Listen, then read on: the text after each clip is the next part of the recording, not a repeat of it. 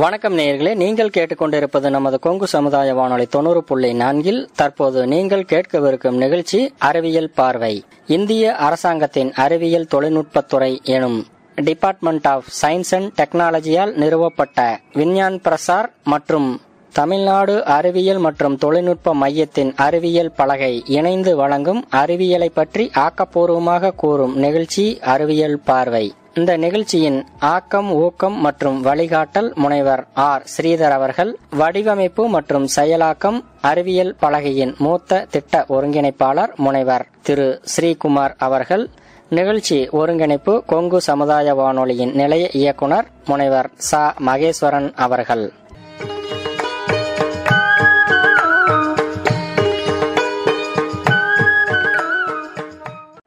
நேயர்களே, இன்றைய அறிவியல் பார்வை நிகழ்ச்சியில் நீங்கள் கேட்கவிருக்கும் நிகழ்ச்சியானது தமிழகத்தைச் சேர்ந்த விஞ்ஞானி மற்றும் அறிவியல் எழுத்தாளர் ஸ்ரீஹரிகோட்டாவில் சதீஷ் தவான் விண்வெளி மையத்தில் முதல்நிலை விஞ்ஞானியாக பணியாற்றி ஓய்வு பெற்று 200க்கும் மேற்பட்ட அறிவியல் சார்ந்த புத்தகங்களை எழுதியிருக்கிறார். நெல்லையை சேர்ந்த விஞ்ஞானியுமான திரு சு. முத்து அவர்களுடன் ஒரு கலந்துரையாடல் உடன் உரையாடுகிறார் நமது நிலைய மூத்த அறிவிப்பாளர் பாலசுப்ரமணியம் பொன்னுச்சாமி.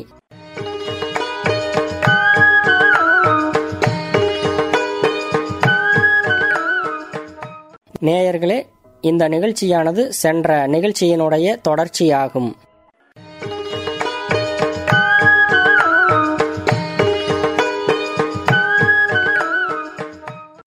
டாக்டர் கலாம் அவருடைய இந்தியா 2020 என்ற அந்த நூல் ஜூன் 1, 2002 நாளில் தான் முதல் முறையாக இந்தியாவிலேயே தமிழ் மொழியில் மொழிபெயர்க்கப்பட்டு வெளியிடப்பட்டது. சென்னை மாவட்ட நூலக மையத்தில் இருந்து அது வெளியானது.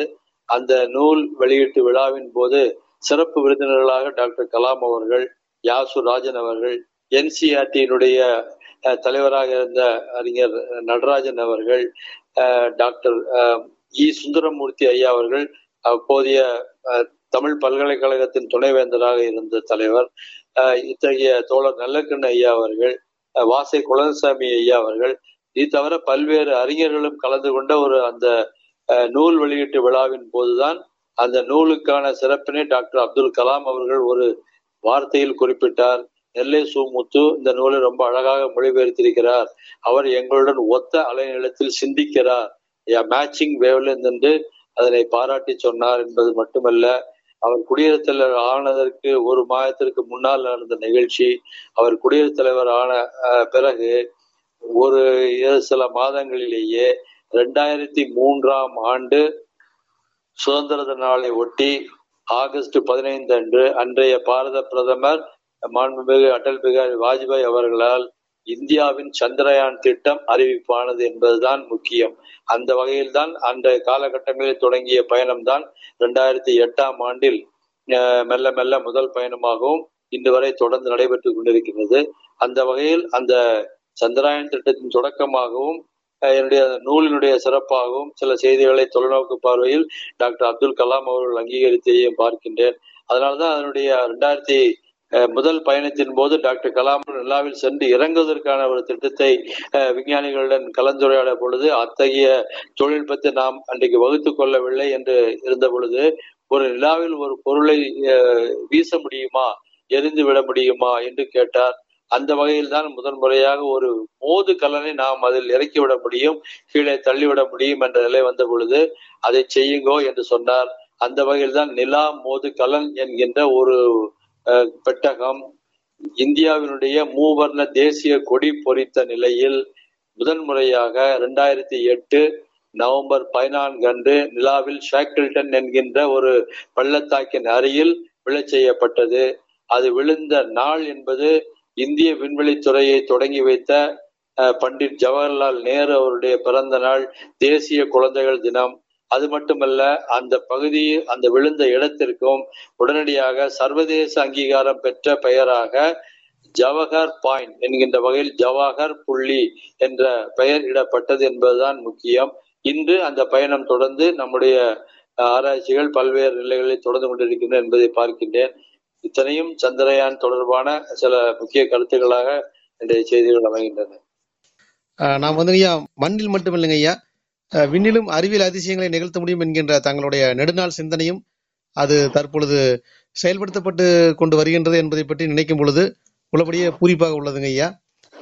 பொதுவாக நிலவில் வந்துங்க ஐயா நம்ம என்னென்ன மாதிரியான கனிம வளங்களை பெற முடியும் என்று நீங்க நினைக்கிறீங்க ஐயா? நான் ஏற்கனவே குறிப்பிட்டது போல நிலாவில் தங்கி அங்கிருந்து இருக்கக்கூடிய கனரக உலோகங்களைத்தான் நான் குறிப்பிடுவேன். ஏனென்றால் இந்த வெனேடியம், இரிடியம் போன்ற கன உலோகங்கள், ஏனென்றால் நிலாவினுடைய தோற்றத்தை பற்றிய ஒரு ஆராய்ச்சி என்பது பல்வேறு காலகட்டங்களில் நிகழ்ந்திருக்கிறது. நிலா எப்படி தோன்றி இருக்கும் என்றெல்லாம் அதற்கு பல்வேறு சிந்தனைகள் உள்ளன. அதாவது இந்த 450 கோடி ஆண்டுகளுக்கு முன்னால் இந்த பிரபஞ்சத்தின் ஒரு துகளாக சூரிய குடும்பம் என்பது உருவான நிலையில், சூரிய குடும்பம் என்பது அந்த உருவான நிலையில் பல்வேறு துகள்கள் கனமான பாறை பொருள் எல்லாம் நிலாவு சூரியனுக்கு அருகாமையிலும் கொஞ்சம் வாயு பொருட்கள் சார்ந்த கனம் குறைந்த, பொதுவாக அது அப்படியாத்தான் இருக்க முடியும். ஏனென்றால் கனம் குறைந்த வாயு பொருள்கள் எல்லாம் அகண்ட தொலைவில் விலகி சென்றிருக்கும். கனமான பாறை பொருள்கள் எல்லாம், கன உலோகங்கள் எல்லாம் சூரியனுக்கு பக்கத்திலேயே அதனை சுற்ற ஆரம்பித்திருக்கும். அந்த வகையில் தான் சூரியனுக்கு அருகாமையில் புதன், வெள்ளி கிரகமும் அதே ஒரு போல நிலையில் தான் பூமியும் செவ்வாயும் இருந்தாலும் அதற்கிடையே பல்வேறு துண்டு துகள்களாக குறுங்கோள்கள் என்ற வகையில் பல்வேறு கோள்கள் அதை சுற்றி வருகின்றன.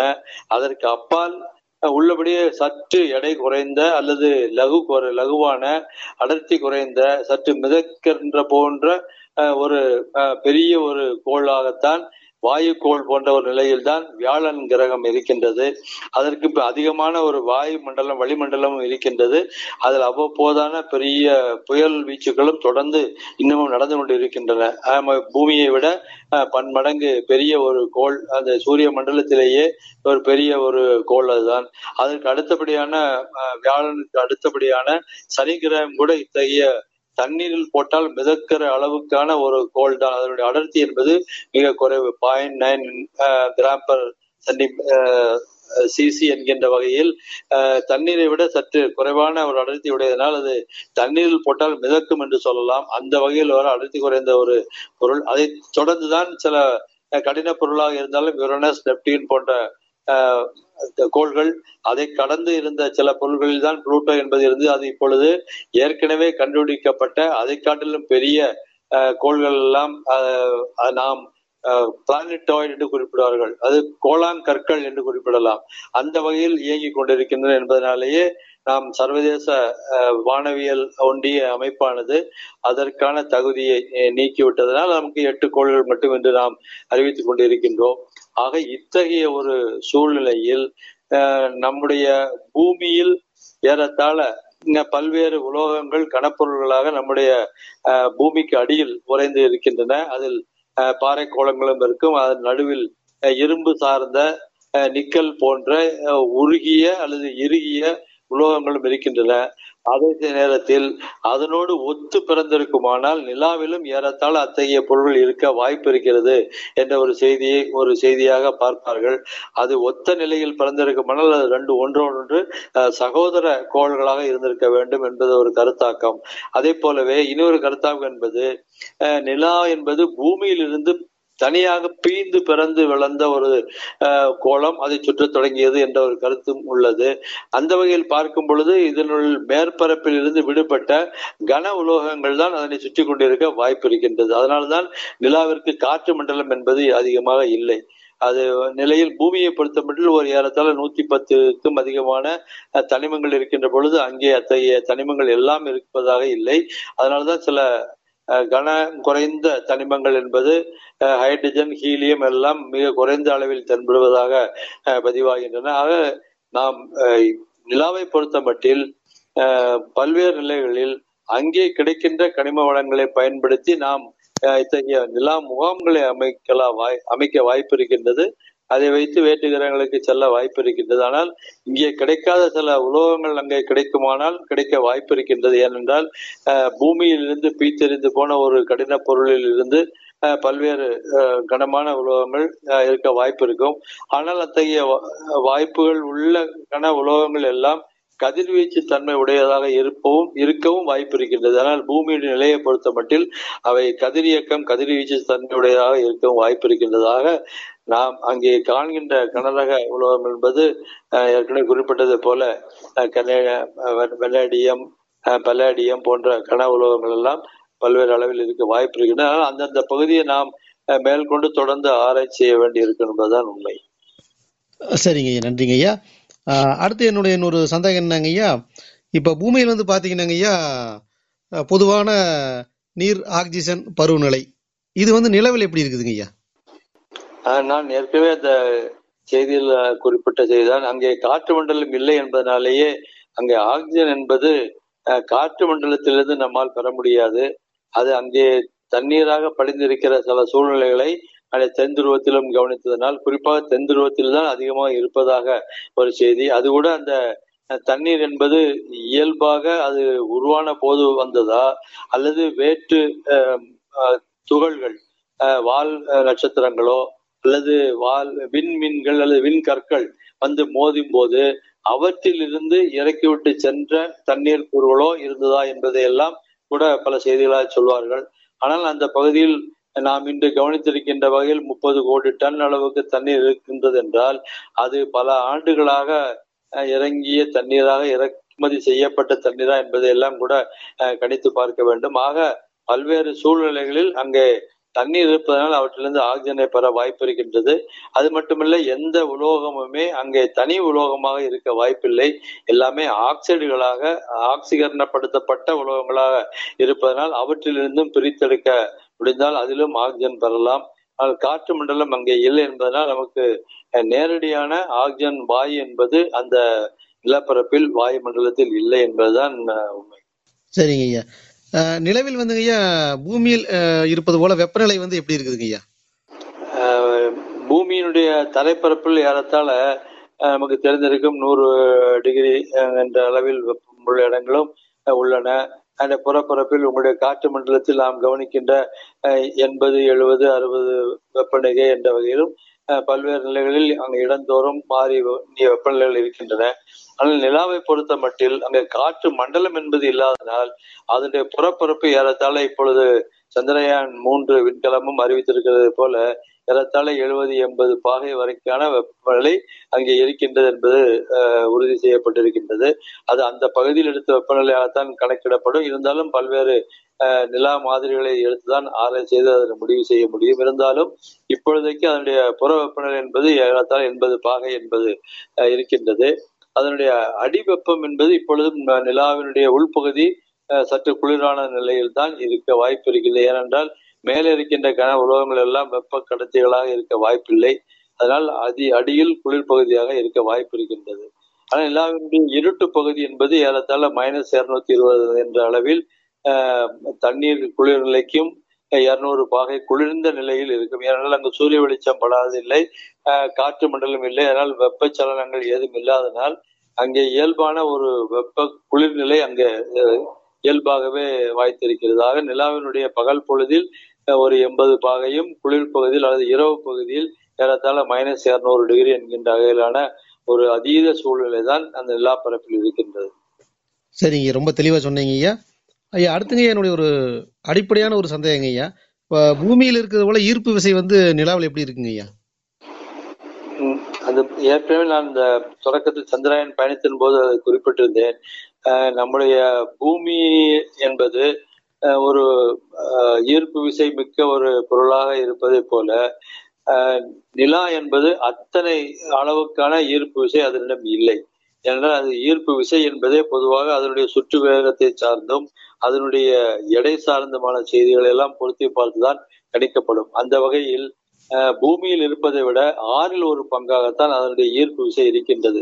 நம்முடைய பூமியில் இருந்து விடுபட்டு தப்பித்து அந்த ஈர்ப்பு விசையை மீறி அண்டவெளிக்குள் செல்வதற்கு நொடிக்கு 11.2 கிலோமீட்டர் என்ற அளவில் ஏறத்தாழ அதனுடைய 3200 மடங்காக பெருக்கினால் ஏறத்தாழ 50,000 கிலோமீட்டர் மணிக்கு என்ற அளவில் தான் நாம் செல்ல வேண்டியிருக்கும். ஆனால் நிலாவை பொறுத்த மட்டில் அதில் 6ல் 1 பங்கு என்ற வகையில் அதனுடைய அளவு என்பது குறைவாகத்தான் இருக்கின்றது. அதனுடைய ஈர்ப்பு விசை என்பதும் 6ல் 1 பங்கு தான், ஏறத்தாழ 16% என்ற வகையில் தான் அது அமைந்திருக்கிறது. அதனாலேயே நாம் பூமியில் உள்ளதை போன்ற வேகத்தில் அங்கிருந்து கிளம்ப வேண்டி இருக்காது. அங்கிருந்து தப்பித்து செல்வதற்கு ஏறத்தாழ நொடிக்கு 2 கிலோமீட்டர் வேகம் போதுமானது. ஐயா, அடுத்துங்க ஐயா, நம்ம சந்திராயன் 3 ஆய்வு செய்து அளித்த முக்கிய தகவல்கள் ஏதாவது சொல்லுங்க ஐயா, குறிப்பிட்டு சொல்ல முடியாது ஏதாவது ஒன்று சொல்லுங்க ஐயா. இப்போடைய அந்த சந்திராயன் 3 திட்டத்தில் அது குறிப்பாக ஏறத்தாழ இந்த ரோவருடைய முக்கிய பணிகள் நிறைவேற்றதாகத்தான் கூறப்படுகின்றது. ஏனென்றால் அது ஏறத்தாழ 100 மீட்டர் அங்கீகாக நகர்ந்து சில தகவல்களை பதிவு செய்து அளித்திருக்கிறது. அதில் எல்லா நாம் குறித்த சில தனிமங்கள் பற்றிய ஆராய்ச்சி அது வரைபடங்களாக இந்திய விண்வெளித்துறையும் அறிவித்திருக்கிறது. அதில் ஆக்சிஜன் இருப்பதை உறுதி செய்திருக்கிறது. அதில் ஏற்கனவே உள்ள கனிம வளங்களையும் தண்ணீர் கூறுகளையும் தொடர்ந்து ஆராய்ச்சி செய்து கொண்டிருக்கிறது. இப்பொழுது சமீபத்தில் கிடைத்த தகவல் அடிப்படையில் இத்தகைய தனிம மூலக்கூறுகள், தாது கூறுகள் அங்கே இருப்பது நம்முடைய நேரடி பார்வையில் உறுதி செய்யப்பட்டிருக்கின்றன என்பதைத்தான் இதில் கூற இயல்கின்றது. ஐயா, இன்னொரு கேள்வி என்னங்க ஐயா, இப்ப பூமியின் மீது வால் நட்சத்திரம், எரி நட்சத்திரம் மோதுவது போலவே நிலாவிற்கும் அந்த ஆபத்து உள்ளதாங்க ஐயா? நிச்சயமாக. நிலாவில் காற்று மண்டலம் இல்லை என்பதனாலேயே அங்கே விழக்கூடிய விண்வீர் கற்கள் அதிகமாகவே இருக்கும். பூமிக்கு ஒரு காற்று மண்டலம் இருக்கிறதுனால் அது பூமியுடைய மேற்பரப்பில் வரும்பொழுது ஏறத்தாழ அந்த காற்று மண்டல உராய்வு வெப்பத்தினாலேயே அது எரிந்து ஒரு கொள்ளி நட்சத்திரம் போல, விண் கொள்ளி நட்சத்திரம் போல அது காற்று மண்டலத்தில் சில நேரங்களில் கரைந்து போகவும் வாய்ப்பு இருக்கின்றது. சில உலோகங்கள் வேண்டுமானால் ஆக்சைடுகளாக பூமியில் எங்கேனும் அதிகமான பகுதியாகிய 3/4 பாகம் நிரப்பப்பட்ட இந்த கடல் நிரம்பிய அந்த பூமியின் சில பகுதிகளில் விழவும் வாய்ப்பு இருக்கின்றது. அத்தகைய சில பொருட்கள் பல்வேறு நிலைகளில் வெவ்வேறு காலகட்டங்களில் நிலாவில் விழுந்ததான தகவல்களும் நம்முடைய வரலாற்றில் பதிவாகியிருக்கின்றன. ஆனால் பொதுவாக அத்தகைய கற்கள் என்பது ஒளிப்பொருளாக விண்வெளியில் காற்று மண்டலம் வழியாக சென்று கரைந்து போயிருப்பதாகத்தான் கருத வேண்டும். அந்த நிலை நிலாவில் இல்லை. காற்று மண்டலம் இல்லை என்பதனாலேயே அந்த பொருள்கள் நேரடியாக மோதி அங்கு பல்வேறு மோதல் பள்ளங்கள் உருவாகிவிட்டன என்பதையும் ஒரு செய்தியாக பார்க்கலாம். அந்த மோதல் பள்ளங்கள் தான் நாம் ஏற்கனவே குறிப்பிட்ட நிலாவினுடைய முகத்தில் படித்த பள்ளங்களாக ஏற்கனவே இந்த கிளமண்டைன் என்கின்ற அந்த விண்வெளி ஓடம் களம் என்பது அந்த தென்துருவ பக்கத்தில் ஏறத்தாழ அம்மைத்தழும்பு போன்ற ஒரு படத்தை தான் அது எடுத்து அனுப்பியது. ஆக விண்வெளி அண்டவெளியிலிருந்து வந்துகின்ற மோது கற்கள் என்பது அதீதமான ஒரு சூழலை, வாய்ப்பு அதிகமான சூழலை நிலாவில் அமைந்திருக்கிறது என்பதைத்தான் பார்க்கிறோம். அதனாலேயே நிலாவில் சென்றிறங்கும் பொழுது கதிர்வீச்சு அபாயமும் இருக்கும். இத்தகைய விண்கற்கள் மோதலும் அதிகம் இருப்பது என்பதனாலேயே அங்கு தங்குவதற்கான முகாம்கள் அமைப்பதிலும் உள்ள சிந்தனைகளை எல்லாம் இதில் பொருத்தி பார்க்க தொடங்கி இருக்கிறார். சரிங்க ஐயா. ஐயா, நீங்க சொன்னதை வச்சுங்க ஐயா, இப்போ பூமியில் காற்று மண்டலம் இருப்பதாலுங்க ஐயா, நம்ம இரவில் ஐயா ஒரு சில நாள் ஒரு சில காட்சிகளை பார்க்க முடியுங்க ஐயா. அதாவது நட்சத்திரம் அப்படியே ஒரு தீப்பிழம்பா எரிஞ்சு மறைவது போல தோன்றுங்க ஐயா. அது நான் சொல்றது சரியாங்க ஐயா? இல்ல, அந்த நீங்க பொதுவாக ஒரு நட்சத்திரம் என்பது நேரடியாக நம்முடைய பார்வையில் எரிவதற்கு என்றால் பல ஆண்டுகள் கூட ஆகும். ஏனென்றால் அந்த நட்சத்திரத்தினுடைய தொலைவு என்பதே நமக்கு அருகில் உள்ள நட்சத்திரம் கூட ஏறத்தாழ ஆல்பா சென்டாரிஸ் என்கின்ற ஒரு நட்சத்திரம் இருக்கின்றது என்றால் அது ஏறத்தாழ 4.25 ஒளி ஆண்டுகள் தொலைவில் இருக்கின்றது. அதாவது ஒளி ஆண்டுகள் என்பது ஒரு நொடிக்கு 3 லட்சம் கிலோமீட்டர் வேகத்தில் புறப்பட்ட ஒளி ஒரு ஆண்டில் எவ்வளவு தொலைவு பயணம் செய்யுமோ அத்தகைய 4 ஆண்டுகள் பயணம் செய்து வந்த ஒளியைத்தான் நம்மால் இந்த பூமியில் இருந்து பார்க்க முடிகிறது. அதாவது நாம் இன்றைக்கு காலையில் உதிக்கின்ற சூரியனிலிருந்து வருகின்ற ஒளி என்பது ஏறத்தாழ அது உதித்த பிறகு 400 நொடிகளுக்கு பிறகுதான் நம் கண்ணை அடைகின்றது. ஏறத்தாழ அத்தகைய நிலையில் தான் நம்முடைய சூரியோதயமே இருக்கும் பொழுது வெளியில் தூரத்தில் இருக்கக்கூடிய நட்சத்திரங்களிலிருந்து வருகின்ற ஒளி எல்லாம் அதனுடைய தொலைவை பொறுத்து அதனுடைய ஒளி என்பது நமக்கு கண்ணில் தெரிகின்ற தருணம் என்பது ஏற்கனவே அந்த ஒளி புறப்பட்டு 4 ஆண்டுகளுக்கு மேலாகிவிட்டது என்பதைத்தான் அது குறிக்கும். அத்தகைய நிலையில் உடனடியாக அந்த ஒளி புள்ளி என்பது அந்த தருணத்தில் நமக்கு தீபாவளி பட்டாசு போன்ற ஒரு வெளிச்ச புள்ளியாக தெரிய வாய்ப்பில்லை. ஆனால் காற்று மண்டலத்தில் இத்தகைய உராய்வுகள் சார்ந்த ஒளி புள்ளிகள் என்பது அவ்வப்போது நிகழ்வது உண்மை. அது குறிப்பாக வடதுருவ பகுதிகளில் மட்டும் இன்னும் சில விபரீதங்களாக காற்று மண்டலத்தையும் தாண்டி இருக்கக்கூடிய காந்த புலம் சார்ந்த செய்திகளும் விண்வெளியினுடைய ஒரு அமைப்பாக இருக்கின்றது. அதில் பூமிக்கு வெளியே சூரியனிலிருந்து வந்து தாக்குகின்ற காந்த புயல் இதில் மோதும் பொழுது அந்த மின் அணு தாரைகளுடைய மோதலால் மட்டுமே ஆங்காங்கே தீப்பற்றியது போன்ற மின்னல் வெட்டியது போன்ற நிலைகள் எல்லாம் துருவங்களில் பார்க்க முடியும். அதை துருவ அலர்ச்சுடர் என்று குறிப்பிடுவார்கள். ஆக அந்த நிலைகள் எல்லாம் காற்று மண்டலத்தின் வழியாக பூமிக்கு வெளியில் இருந்து வருவையும் அமைகின்றன. இந்த கற்கள் வந்து வீழ்வதனால் காற்று மண்டலத்தில் ஏற்படுகின்ற உராய்வினாலும் இத்தகைய ஒளிப்புள்ளிகளை தெரிய வரும். ஆனால் நட்சத்திரங்கள் என்பது பற்றி எறிகின்ற நிலை என்பது நம்முடைய சாதாரண காலகட்டங்களில் சமீபத்தில் நிகழ்ந்ததாக குறிப்பில்லை. ஆனால் தொலைநோக்கிகள் வழியாக காணும் பொழுது அதனுடைய பல ஆண்டுகளுக்கு முன்னால் நிகழ்ந்த ஒரு நிகழ்வு இப்பொழுது வேணால் பதிவாகும் பொழுது அத்தகைய செய்திகளை எல்லாம் சில விண்வெளி தொலைநோக்கிகள் எல்லாம் பதிவு செய்திருக்கின்றன. அண்மையில் செலுத்தப்பட்ட ஜேம்ஸ் ஹப்பிள் வெப் என்ற அந்த தொலைநோக்கி என்பது இத்தகைய பொருள்களை எல்லாம் அண்டவெளியில் இருக்கின்ற நட்சத்திரங்களை எல்லாம் கூட பதிவு செய்து பல்வேறு ஆராய்ச்சிகளை அறிவித்திருக்கிறது என்பதை பார்க்கிறோம். சரிங்க, நன்றிங்க. கிட்டத்தட்ட இது வரைக்கும் 1 மணி நேரம் அளவிற்கு வந்துங்கய்யா சந்திராயன் பற்றியும் நிலவை பற்றியும் அது சம்பந்தப்பட்ட விண்வெளி அறிவியல் செய்திகளையும் நமது நேயர்களுக்காக வழங்கினீங்க ஐயா. ரொம்ப நன்றிங்க ஐயா. தங்களிடம் வந்துங்கய்யா இறுதியாக ஒரே ஒரு கேள்விங்க ஐயா. என்னன்னாங்க ஐயா, நெடுங்காலமாக வந்துங்கய்யா இந்த வேற்று கிரகவாசிகள் இது பற்றிய செய்திகள் வந்து கொண்டு இருக்குதுங்க ஐயா. இதை பற்றி நீங்க என்ன நினைக்கிறீங்க? அது அடிப்படையில் ஒரு செய்தி என்பது இந்த வேற்று கிரகங்களில் மனிதர்கள் இருக்கிறார்கள் என்பது போன்ற கதைகள் நிறைய ஆங்கிலத்திலும் தமிழ் மொழியிலும் கூட பல்வேறு நிலைகளில் கருத்துகளாக எழுத்துக்களாக எல்லாம் சித்தரிக்கப்பட்டு விட்டன. ஆனால் ஒரு செய்தி என்னவென்றால், வேற்று கிரகங்களில் மனிதர்கள் என்ற இத்தகைய இதே மாதிரியான உயிரினங்கள் தோன்றுவதற்கான வாய்ப்புகள் மிக மிக குறைவே இல்லை என்று கூட சொல்லலாம். ஏனென்றால் ஒரு சாதாரணமாக ஒரு நிலையை யோசித்து பார்ப்போம். இந்த பூமி என்பது நான் ஏற்கனவே குறிப்பிட்டதை போல ஒரு பிரபஞ்சத்தின் வெடிப்பில் இருந்து 450 கோடி ஆண்டுகளுக்கு முன்னால் சூரியன் என்பது இவ்வளவு தொலைவில் இருந்ததா, அருகில் இருந்ததா என்று கூட தெரியாத நிலையில் இன்றைக்கு கூட நம்முடைய பூமியும் சூரியனும் விலகி கொண்டிருப்பதாகத்தான் அறிஞர்கள் கணிப்பிட்டு வைத்திருக்கிறார்கள். ஒரு ஆண்டிற்கு ஒரு சில அங்குலங்கள் அளவுக்கு, விரல் கடை அளவுக்கு அது நாம் பிரிந்து சென்று கொண்டிருக்கிறோம். அதே போல நிலாவும் நம்மிடமிருந்து பிரிந்து கொண்டிருக்கின்றது. ஏனென்றால் ஏற்கனவே நான் குறிப்பிட்டதை போல ஒரு ஈர்ப்பு விசை உடைய பொருள் தன்னுடைய ஆற்றலை இழக்கும் பொழுது அதனுடைய ஈர்ப்பு ஆற்றலும் குறைந்து அதிலிருந்து நாம் விடுபட்டு விலகி செல்வதற்கான வாய்ப்புகள் அதிகம். அந்த நிலையில் தான் ஒரு நிலை இருந்திருக்குமானால் ஒவ்வொரு காலகட்டங்களிலும் இத்தகைய சூழ்நிலை மாற்றங்களை பயன்படுத்தியும் சூரியன் அந்த காலகட்டத்தில் இதே வெப்பநிலையில் இருந்ததா என்பது நமக்கு தெரியாது.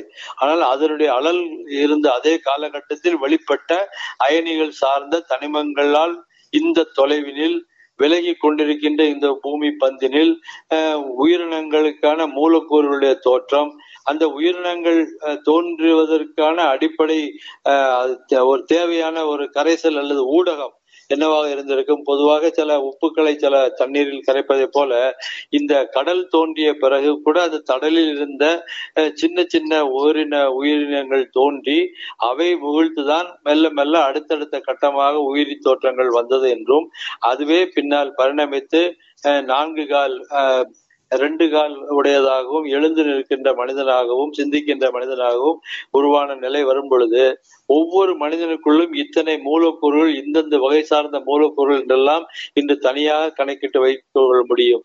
இதே போன்ற ஒரு உயிரினம் என்பது இதே கண்ணால் இதே வெளிச்ச ஒளியினுடைய 400 நானோமீட்டர் அல்லது ஒரு குறிப்பிட்ட ஒளி புள்ளியை கவனிக்கின்ற அளவுக்கு கண் பார்வை உயிரியல் ரீதியில் கொண்ட ஒரு கண்ணையும், ஒலி அலைகளை கேட்கக்கூடிய ஒரு காதும், இந்த நுகர்வு சக்தியை கொண்ட நுண்ணிலைகள் பதித்த ஒரு மூக்கினையும், பேசும் திறன் கொண்ட இந்த நாக்கினையும் உடைய எல்லாம் உயிரினம் என்பது வேற்று கிரகங்கள் இதே போல உருவாயிருக்க நிச்சயமாக வாய்ப்பில்லை. ஆனால் அப்படியே அத்தகைய உயிரினம் உருவாயிருந்தாலும் நம்மை போன்ற இன்றைக்கு நாம் ஒரு மொழியில் இங்கு பேசிக் கொண்டிருக்கின்றோம், ஆனால் பக்கத்து நாட்டில் பக்கத்து வீட்டில் இன்னொரு மொழியில் பேசிக் கொண்டிருப்பார். அத்தகைய கருத்து பரிமாற்றங்கள் எந்த வகையில் அமையப் போகின்றன? அந்த தொழில்நுட்பம் என்பது நம்முடைய இன்றைய அறிவியல் சார்ந்த தொழில்நுட்பம் என்பது ஒரு குறிப்பிட்ட அறிவியல் தொழில்நுட்பம் சார்ந்த செய்திகளை வைத்துதான் நாம் முன்னேறி இருக்கிறோம். நாம் இன்று பயன்படுத்தி வைத்திருக்கின்ற ஒவ்வொரு பொருளுக்குமான இதே பெயர்கள் என்பது அவரவர்கள் கண்டுபிடிக்கின்ற, அப்படியே கண்டுபிடிக்கப்பட்டிருந்தாலும் அத்தகைய பொருளுக்கும் அதே மாதிரியான பெயர்களைத்தான் அந்த கிரகத்து மனிதர்களும் வைப்பார்களா என்பதற்கான எந்த சான்றாதாரங்களும் பெற வாய்ப்பில்லை. அதனாலேயே வேற்று கிரகங்களில் இருந்து தயாரித்து அவர்கள் ஒரு விண்கலன் போன்ற ஒரு உபகரணங்களில் வருவார்கள் என்றால், இதே போன்ற விண்கலன்கள் தயாரிக்கின்ற ஒரு தொழில்நுட்பங்களை எல்லாம் அவர்கள் வகுத்து கொண்டிருந்தால், நாம் இங்கே குறிப்பிடுகின்ற ஹைட்ரஜன் என்பது அவர்களுக்கு என்ன பொருளாக இருந்திருக்கும்? இங்கே ஒரு புரோட்டான் ஒரு நியூட்ரான் கொண்ட ஒரு பொருள் இருப்பதை போல, ஒரு புரோட்டான் ஒரு எலக்ட்ரான் கொண்ட ஹைட்ரஜன் அணு தனிமத்தை போல அங்கே வேற ஏதேனும் ஒரு பொருள் அறியப்பட்டிருக்கலாம். அந்த தொழில்நுட்பத்தில் அவர்கள் தயாரிக்கின்ற பொருள் என்னவாக அமைய போகிறது தெரியாது. அதில் அந்த மாதிரியான உயிரினங்கள் நம்மை போன்ற உயிரினங்கள் இருக்க வாய்ப்பில்லை. அவர்கள் இங்கு வந்து செல்கிறார்கள் என்பதெல்லாம் ஒரு கற்பனை சார்ந்த செய்தியாக தான் பார்க்கப்படும். ஆனால் ஏதேனும் ஒரு கல் வந்து இங்கு விழுந்தாலும் அதுவும் வேற்று கிரகத்தில் வந்த உயிராகவும் இருக்கலாமோ என்றெல்லாம் கூட சிந்தித்து பார்க்கலாம். இந்த அடிப்படையில் நான் மாக்கோள் மனிதர்கள் என்கின்ற ஒரு அறிவியல் புனை நாவலையும் அறிவியல் சயின்ஸ் பிக்ஷன் புதினத்தையும் எழுதியிருந்தேன் என்ற செய்தியை பார்க்கிறேன். ஆக நம்முடைய வேற்று கிரகங்களிலிருந்து இதே போன்ற மனிதர்கள் இத்தகைய இதே தொழில்நுட்பங்களை பயின்று வளர்த்து வேற்று கிரகங்களிடம் இத்தகைய அலைநீளங்களை மின்கட்டைகளை பயன்படுத்திய தகவல் தொடர்பு முறைகளை உத்திகளை எல்லாம் கையாளும் மனிதர்களாக அல்லது ஒரு கிரகவாசிகளாக உயிர்ப்பித்திருப்பார்கள் என்பதெல்லாம் சிந்தனை சார்ந்த விஷயமாக ஏறத்தாழ அது ஏற்றுக்கொள்ளப்படாத கருத்துக்களாக கூட அமைய வாய்ப்பு இருக்கின்றது. ஆனால் நாம் இன்னொரு செய்தியை பார்க்க வேண்டும். இங்க பறக்கும் தட்டுகள் போன்ற செய்திகள் எல்லாம் அடிக்கடி சில கட்டுரைகளிலோ சில நேரங்களில் ஆச்சரியமான செய்திகளாகவோ பல கருத்துக்களை பலரும் வெளியிட கேட்டிருக்கின்றேன். ஆனால் நான் என்னுடைய அனுபவத்தில் இத்தகைய ஒரு செய்தியை பார்த்திருக்கின்றேன். ஆனால் அதற்கு பறக்கும் தட்டு என்று பெயர் வைக்க முடியாது. ஏனென்றால் நாங்கள் இருந்த பகுதியில் திடீரென்று ஒரு முறை ஒரு பசுமை நிறமான ஒளி படர்ந்து அந்த காட்டுப்பகுதியில் பறந்து சென்றது. அது அந்த நிமிடத்தில் இருந்தது, அந்த கணப்பொழுதில் இருந்தது. பின்னாடி அது மறைந்து விட்டது. அந்த காலகட்டங்களில் நான் திருவனந்தபுரத்தில் ஒரு தோட்டப்பகுதி வீட்டில் வாழ்ந்து வந்த காலத்தில் இரவு 7 மணிக்கு இந்த செய்தியை பார்த்தேன். ஆனால் வீட்டில் உள்ளவர்கள் யாரும் இதை கவனிக்கவில்லை. ஆனாலும் நான் மறுநாள் என்னுடைய அலுவலகத்தில் ஒரு நண்பரிடம் பேசிக் கொண்டிருந்த போது இந்த செய்தியை சொன்னேன். அத்தகைய ஒரு கடலில் கல் விழுந்தது போன்ற ஒரு சத்தம் கேட்டது என்பதாக அந்த நண்பர் குறிப்பிட்டார். ஆனால் அந்த பகுதி ஒளிச்சம் என்பது அந்த கணப்பொழுதில் வந்து மறைந்ததாகத்தான் நான் பார்த்தேன். அது இன்னொரு காரணமும் அவ்வப்போது நினைத்து பார்க்கலாம். ஏனென்றால் பூமி ரேகையை ஒட்டிய சில பகுதிகளிலும் கூட அண்டவெளியில் காந்த புலத்தையும் தாண்டி உள்ளே இறங்கி வருகின்ற சூரியனில் இருந்து வந்த கதிர்வீச்சினுடைய புயல்கள் என்பதெல்லாம் தாக்கி உள்ளே இறங்க வாய்ப்பு இருக்கின்றது. ஏனென்றால் பூமி என்பது ஏறத்தாழ 23 பாகை சாய்மானத்தில் இருக்கின்றது. அது காந்த புலத்திற்கும் அதற்குமான சாய்மானமும் 11 பாகை அமைகின்றது. ஆக இத்தகைய செய்து வைக்கப்படாத இயற்கையிலேயே அமைந்த இத்தகைய ஒரு சுழற்சி கோலங்கள் காந்த புலமாகவும் ஒரு அச்சுக்கோளில் சுழற்றுகின்ற ஒரு மண் பூமியாகவும் இருக்கின்ற இந்த நிலைமையில் அண்ட கோலத்தில் இருந்து வருகின்ற அனல் மின் துகள்கள் எல்லாம் வந்து இறங்கிய ஒளிகளில் ஒளிப்புள்ளிகளாக தெரிய வாய்ப்பு இருக்கின்றது. ஆனால் மற்றையெல்லாம் பறக்கும் தட்டு என்றும் அதில் இத்தகைய கனம் சார்ந்த உயிரின் போன்ற பருப்பொருள் சார்ந்த உயிரினங்கள் எல்லாம் இருக்கின்றன என்பதாக நாம் ஏற்றுக்கொள்ள வாய்ப்பில்லை என்பதைத்தான் நான் கவனிக்கின்றேன். இதை தொடர்பான ஒரு தனி நூலை எழுதியிருக்கிறேன். 1990களில் நான் எழுதிய 5வது அல்லது 6வது நூலாக இருக்கும். சேதி என்று பெயர், search for extraterrestrial intelligence என்ற ஒரு செய்தியா நூல். அது ஏற்கனவே ஒரு பரிசு திட்டத்தின் கீழ் அது நூலுக்கு பரிசும் கிடைத்தது. ஆக இது அறிவியல் சார்ந்த செய்திகளை பொருத்தி பார்க்கும் பொழுது பல்வேறு சிந்தனைகளை நாம் கருத்தோடு பொருத்தி நாம் நம்முடைய கணிப்பாகவும் சில செய்திகளை முன்வைக்கும் பொழுதுதான் அது அறிவியல் சார்ந்த சிந்தனையாக அமையும். சொல்லப்பட்ட செய்திகளை எடுத்துச் சொல்வது ஒரு புறம் இருந்தாலும் பகிர்ந்து கொள்ளப்பட்ட செய்திகளிலிருந்து நாம் என்ன தருவிக்கிறோம், அதுதான் நம்முடைய சிந்தனைகளின் அலசல் தான் உண்மையான அறிவியல். இட்ஸ் a thought process என்று குறிப்பிடுவேன். ஆக சமன்பாடுகளிலும் பாடப்பகுதிகளிலும் அல்ல அறிவியல். அதை படித்த பிறகு அந்த தரவுகளை நாம் எவ்வளவுக்கு எவ்வளவு புரிய முயன்று புதிய செய்திகளை சிந்தனை சார்ந்து உருவாக்குகிறோம் என்பதுதான் உண்மையான அறிவியல் சிந்தனை என்பது. அதைத்தான் அறிவியல் என்பது சிந்தனை சார்ந்தது, வெறும் கணித பாடங்கள் அல்லது கணிப்புகள் சார்ந்ததை மட்டும் அல்ல என்று கவனிக்கின்றேன். ரொம்ப நன்றிங்க ஐயா. தங்களுடைய அறிவியல் அனுபவங்களையும் நெடுநாள் அறிவியல் சிந்தனைகளையும் பற்றி எங்களுடைய நேயர்களுக்கு தெளிவாகவும் எளிமையாகவும் சொன்னீங்க ஐயா. உங்களுடைய சிந்தனைகள் அனைத்தும் படிப்படியாக நிறைவேறி வருவது நான் ஏற்கனவே சொன்னது போல மிகவும் பூரிப்பாக உள்ளதுங்க ஐயா. மிக்க நன்றிங்க ஐயா. நன்றி, வணக்கம்.